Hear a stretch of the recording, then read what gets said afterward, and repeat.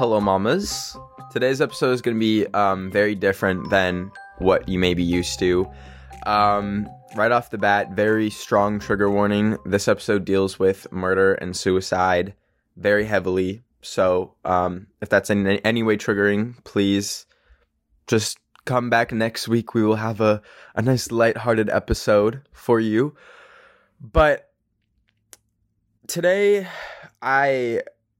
I've been meaning to talk about this for a while. These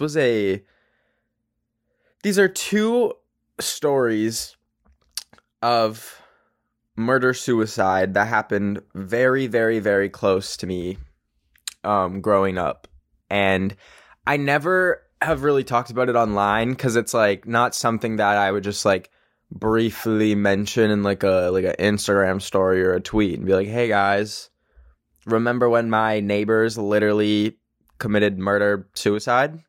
So I feel like this is a better platform, I guess, to like kind of talk in detail without it kind of like feeling like sensationalized or like just throwing it out there. Because I do kind of want to really like talk about like kind of how, well, I guess kind of how it affected me. One affected me more than the other, but also just how strange it was and how I like kind of perceived it as a kid when it happened, and then now looking back at it. So basically I genuinely don't know why, but the town I'm from, like, I don't know if it has like a higher murder rate, homicide rate than other places, but basically these are both very like genuinely sad and tragic stories. Like I can't even, it's really crazy because like, so basically I grew up in this suburban town called Red Deer, and it is like the most quiet, like nothing happens community. And like, there's essentially no crime or anything like that. Until there is, and it's literally always something like insane. And that is what both of these stories were. First, I'm going to talk about, I guess I'll do them in order of how they, or like when they happen. That'll probably make a little bit more sense. So this was in, I have the articles brought up because like I don't remember all the details, but this was in 2011. September 11th to be specific, which is a day to begin with, but also 3 days after my birthday. Not that that matters. Why am I like looping myself into this story? Also, I am going to use different names for this first story just because like I literally knew them personally. So I don't really want to like, I don't know. So growing up at my mom's house, because my parents were divorced, we had these neighbors. It was this elderly couple. I'm going to call them Elise and Ralph. And they were so sweet. Like, oh my God, okay. So Elise, I'd say they were like, oh, actually it says here, like 92 was one of them. Oh, Elise was 93 and Ralph was 89 at the time of their passing. And before they passed, they were like genuinely so sweet. I think we had been to their house once, like when we had just moved in. Keep in mind, like this, like I was like very little at the time. Like we moved into this house probably when I was like 6, and this event happened when I was like around 11. So, Elise would like always like, she was such like, oh my gosh, she was such a sweetheart. Like she would bring like banana bread to our house, like literally once a week, like just out of nowhere, like would just bring over a pan of banana bread that she had just baked. And she was like the sweetest, like little old lady ever. Like, sorry, grandma, you're sweet too, but like Elise was very sweet. And then her husband, Ralph, never really like, I don't think I talked to him too much. I believe he was German. I think he had an accent. It says here in this article that they had been together since the end of the Second World War. The Second World War. That's crazy. I don't even really know when the Second World War ended. I was really bad at history class, but anyways. Okay, so I wasn't at my mom's house when this happened. I was at my dad's house, but the next morning I was supposed to go to my mom's house. And I believe it was the next morning, so the 12th, I guess. I was playing Minecraft with my friends. We were just all on like our server. And my dad gets a call from my mom, which was like a little weird because like they were divorced and they talked, but like I like my mom would like usually like just call like the landline if she wanted to like get a hold of me, because that was like a thing, landlines. But I think she like directly called my dad, and I was like playing Minecraft and I like saw I heard he got the call, and then I like looked at him and he looked like a little like I guess strange, like he'd gotten some news, like you can just tell. And then he tells me that my neighbors, Elise and Ralph, are both dead. The police believed it was a murder-suicide. So this was like, I guess like it was a crime, but there was no like no one like came into this. There was like no nefarious kind of like motive or anything. Basically, they were discovered dead in their home. They had a gun in their house in the basement. I believe it was like a shotgun. And so in Canada with like crimes and stuff, I like went through a little bit of a true crime phase, but like I don't know much. But they don't really like give out a lot of details. But from what my mom told me, she never heard a gunshot. She was asleep. This happened like late at night, I guess. But the police came by, I think in the middle of the night, and they like asked questions. They were like, I don't know if they straight up told her. Okay, that's great. I don't know if they straight up told her, like, your neighbors are dead.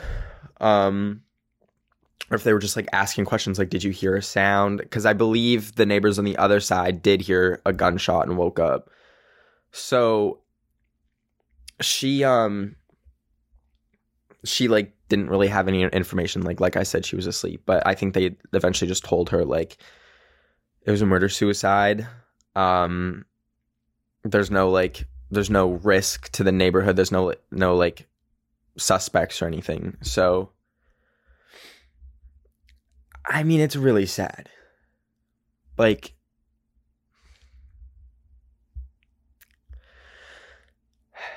I'll read a little bit from the article.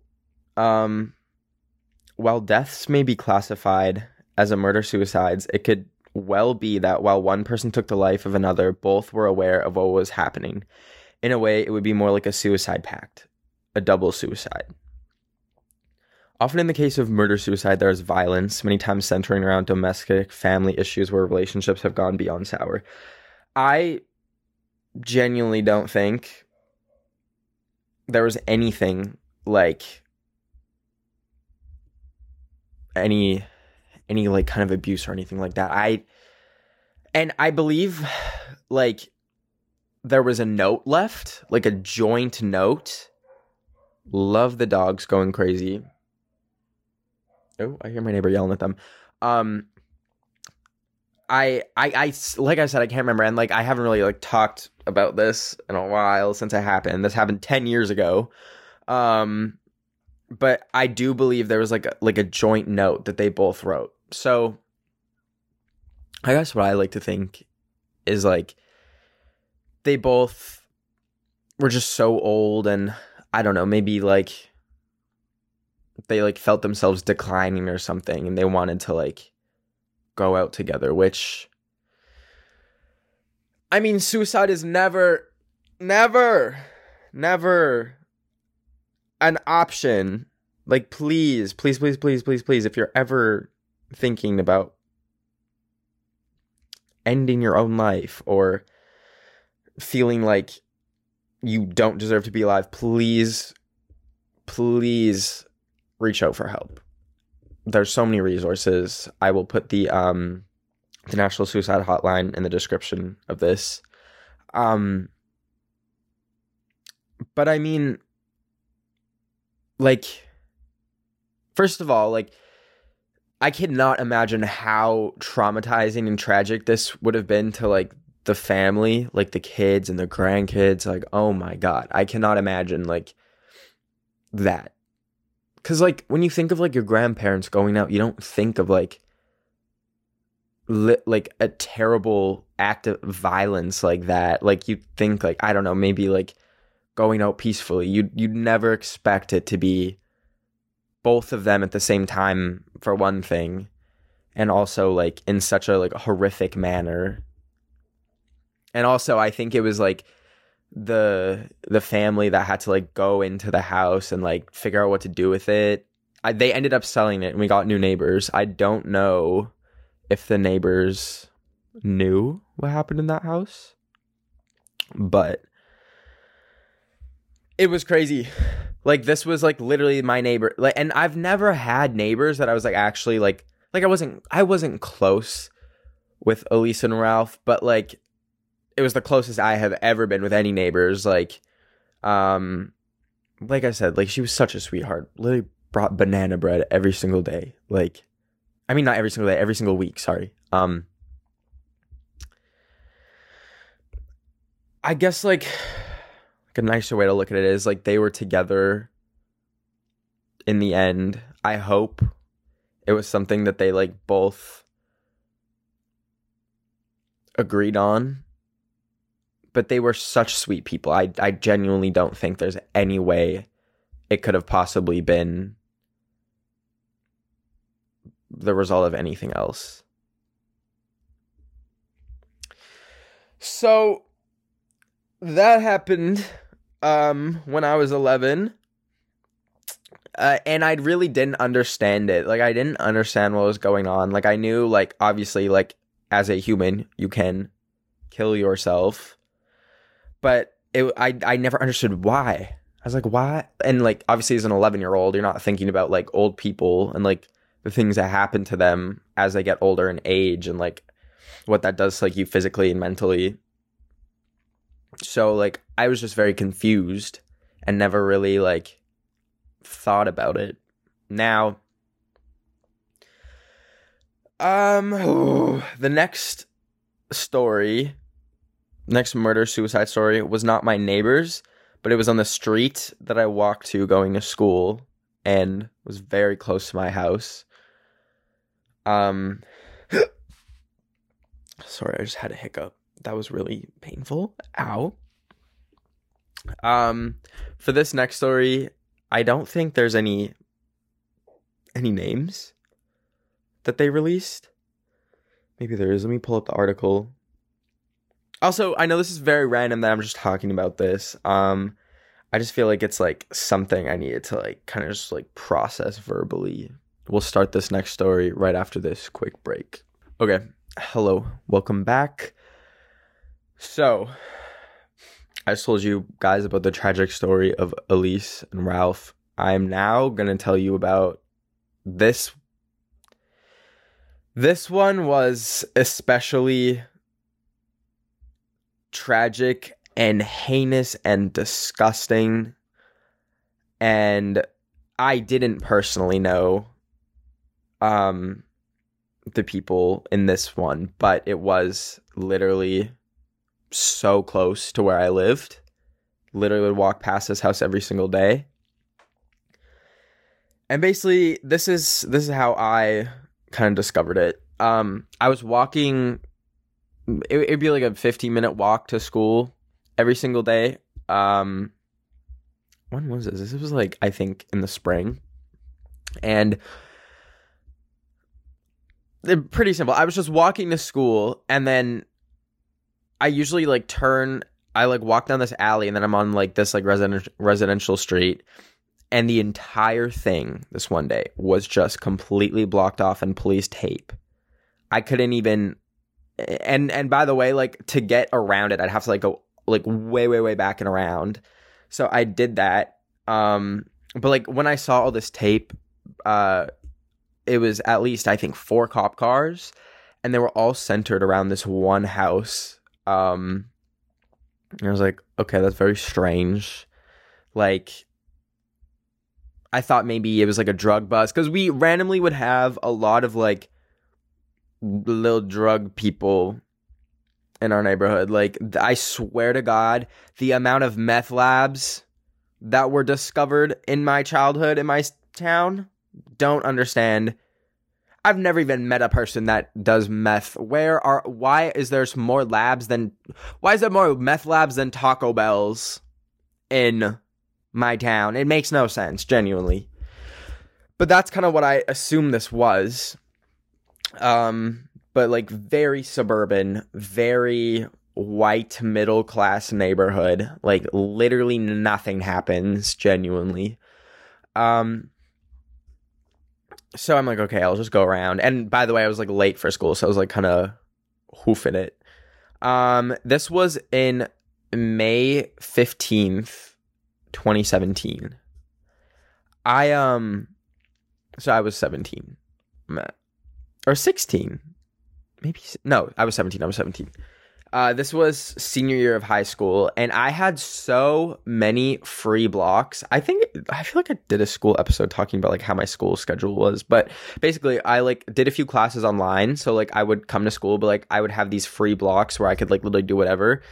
And I also had friends that also had that. So, when I got to school, well, first of all, I sent Snapchats of like the crime scene. I was like, what is going on, y'all? And I like put it on my story. And then I told like my friend who also had a spare.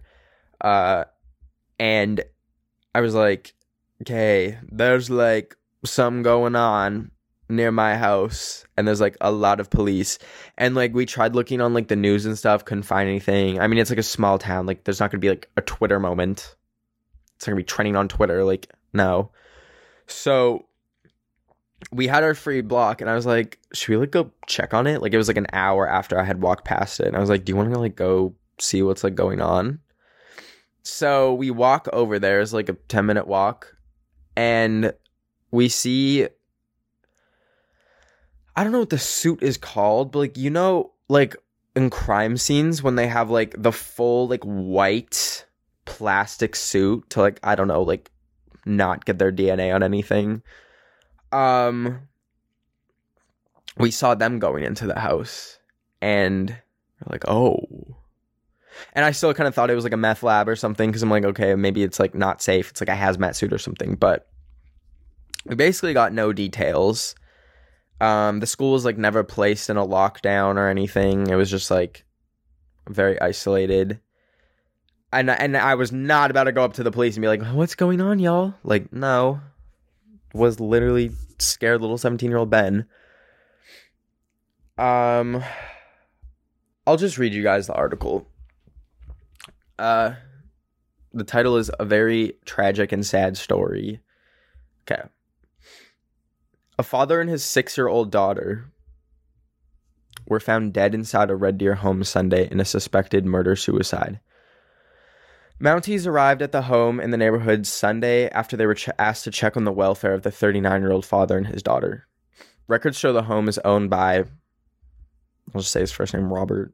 Campbell had lived alone in the home. Oh, I just said it. Okay, well, I mean, it's a public article. Robert Campbell. Campbell had lived alone in the home for the last few years with only occasional visits from his young daughter, neighbors said. Sunday afternoon, Mother's Day. Oh my God, it was Mother's Day. A heavy police presence around the tidy home alerted nearby residents that something serious had happened. By late Sunday evening, forensics teams had arrived. Investigators began circulating in the neighborhood, asking anyone with surveillance cameras for footage taken between Thursday and Sunday. Superintendent Ken Foster called the incident a tragic loss that affects our whole community. He said investigators aren't looking for any suspects in connection with the deaths. We don't have any concerns about public safety or that neighborhood involved, he said. Court records say Campbell had joint custody of a 6-year-old girl named Callie. The document suggests the relationship between the girls' separated parents was strained at times as they argued over custody and spousal support. The little girl stayed with her mother, except for alternating weekends when she would stay with Campbell. In a sworn affidavit from May 2015, Hildebrandt said she believed Campbell was emotionally abusive. She said, "I consider Rob to be a bully and is bullying me. It is my belief based on Rob's conduct towards me that Rob is attempting to harass me without regard to the well-being of me or our child." In undated text messages submitted as part of the affidavit, Campbell is at terms angry with her and emotional about his daughter. "I would give anything to spend half the time you get to spend with Callie. You take her for granted, whether you really realize it or not," Campbell wrote. "I don't think I've ever felt so sad, lonely, empty in my life." Police say they will be working with the medical examiner's office to determine cause of death for the father and daughter. An autopsy is scheduled to take place Tuesday morning. Foster said deaths are always difficult for officers to deal with, but especially when it comes to children. It sends like literally chills up my spine because you never think in like these quiet little sleepy neighborhoods that like that could be going on literally 15 feet from where you sleep, that there's like, whether it's like Elise and Ralph, that there's like people literally planning a suicide pact right next to you, or just down the street there's like such a deranged father, like, I don't know, potentially trying to get back at his wife, and like literally using his daughter and murdering her as like a way to get, like, it is insane. It's genuinely insane. And it's not something I like to think about, like, because you can really drive yourself crazy just like thinking like everyone's like there's murderers everywhere and stuff. And like for a while after that, I was like, whoa, like that can really just happen. That can really like be some people's reality. Like literally around us, there's people like in such tense and abusive like situations where their parents could literally be like planning to kill them. Like, I genuinely don't understand why this has happened twice near me in my life. Like, I have a friend who's really into true crime podcasts and stuff, and he said he noticed a pattern where like in America, which is very known for its violence, especially considering like the easy access to guns, you know, there's a lot of crimes, but it's like in Canada, like, we don't have a lot of crimes, but when we do, they are heinous and they are crazy. This is another mini kind of thing, but this happened on I think I maybe made an episode about this way early into the podcast, but I used to take this Greyhound bus between my mom and my dad's house, and it was the exact route that I took, but like not the time that I was taking it. But there was this man that got on the bus he had some sort of mental illness. I can't remember what it is, which one it was. I don't want to speculate, but he got up out of his seat, went to the guy in front of him, pulled out a knife, cut his head off, cut his face off, and then ate his face on my bus. So there's that. He is released from prison, which, listen, that is what's actually kind of insane to me. This guy, so he was, like, deemed insane when it happened and got put in, like, what do you call it? Like, the nut house. I don't know what it's called. But, he's released. He's walking around living his life now. Now, he's, like, fully on meds. And he's, like, watched by, like, the government. And, like, they check in on him. But I think maybe keeping him in a little longer / forever when you've literally decapitated someone on a Greyhound bus and eaten their face, I think maybe that's not the person that we should be releasing from prison. That's just my 2 cents on that. So I really don't understand how, but yeah, basically, like, that's what I mean by, like, when there's crimes in Canada, it's crazy. So, I realized this was a very, very, very, very dark episode. I can't remember what the last episode was, like, reading your guys' stories, I think. Very contrast to that. We will be back to more lighthearted episodes, but thank you for letting me just kind of quickly share that story. I also just kind of wanted to just remember Elise and, like, how nice she was and, like, how sweet she was and, like, being such a good neighbor. And I want that to be, like, how I remember her. So thank you so much for watching and listening. Also, I just went through all the Apple Podcast reviews you guys have been leaving. You are all so sweet. I'm really glad you guys enjoy this podcast. It freaking warms my heart. If you want to leave your own review, you can go do that at if you go to Apple Podcasts, you can leave a little review. Say if you like the podcast or not. I truly appreciate it. Also, since last episode, we did finally hit 2 million on YouTube. Literally insane. I couldn't. It makes me. Tears were shed. Tears were shed. I cried a lot. So thank you very much. Insane number. Genuinely insane. Never thought I would ever see that next to my name. It's so crazy. And so overwhelmingly amazing. And I love you all so much. I will see you all next Wednesday and next Sunday on YouTube. Take care. Please stay safe. I love you so much. But in the week, it's June.